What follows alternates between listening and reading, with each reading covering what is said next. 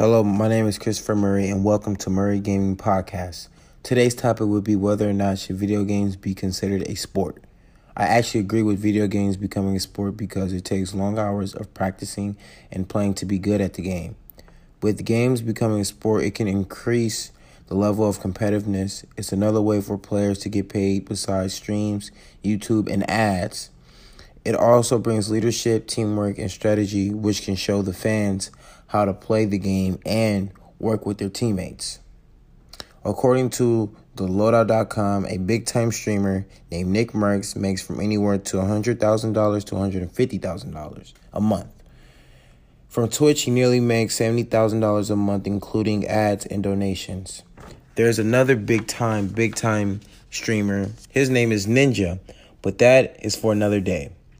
Another piece of evidence, according to thegatorseye.com, as popularity of video games continue to grow, more people are starting to consider form of gaming as a sport.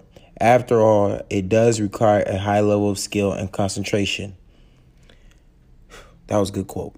If I was able to create a league where gaming is a sport, I would have the best top 10 single players and teams in each state in the United States.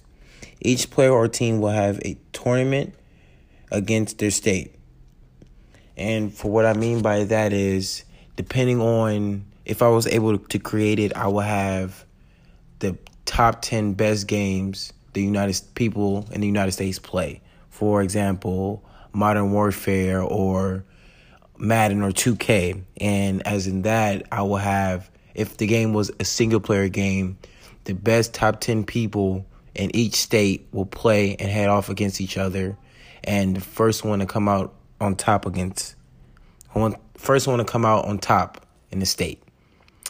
If you want to hear more, if you want to hear the rest of my idea as gaming becoming a sport, please join my podcast every Friday, 6 p.m. to 7 p.m. That's it for my podcast. Thank you for listening. Again, my name is Christopher Murray, and you just listened to the best part of your day. Always on top, stay on top. Peace.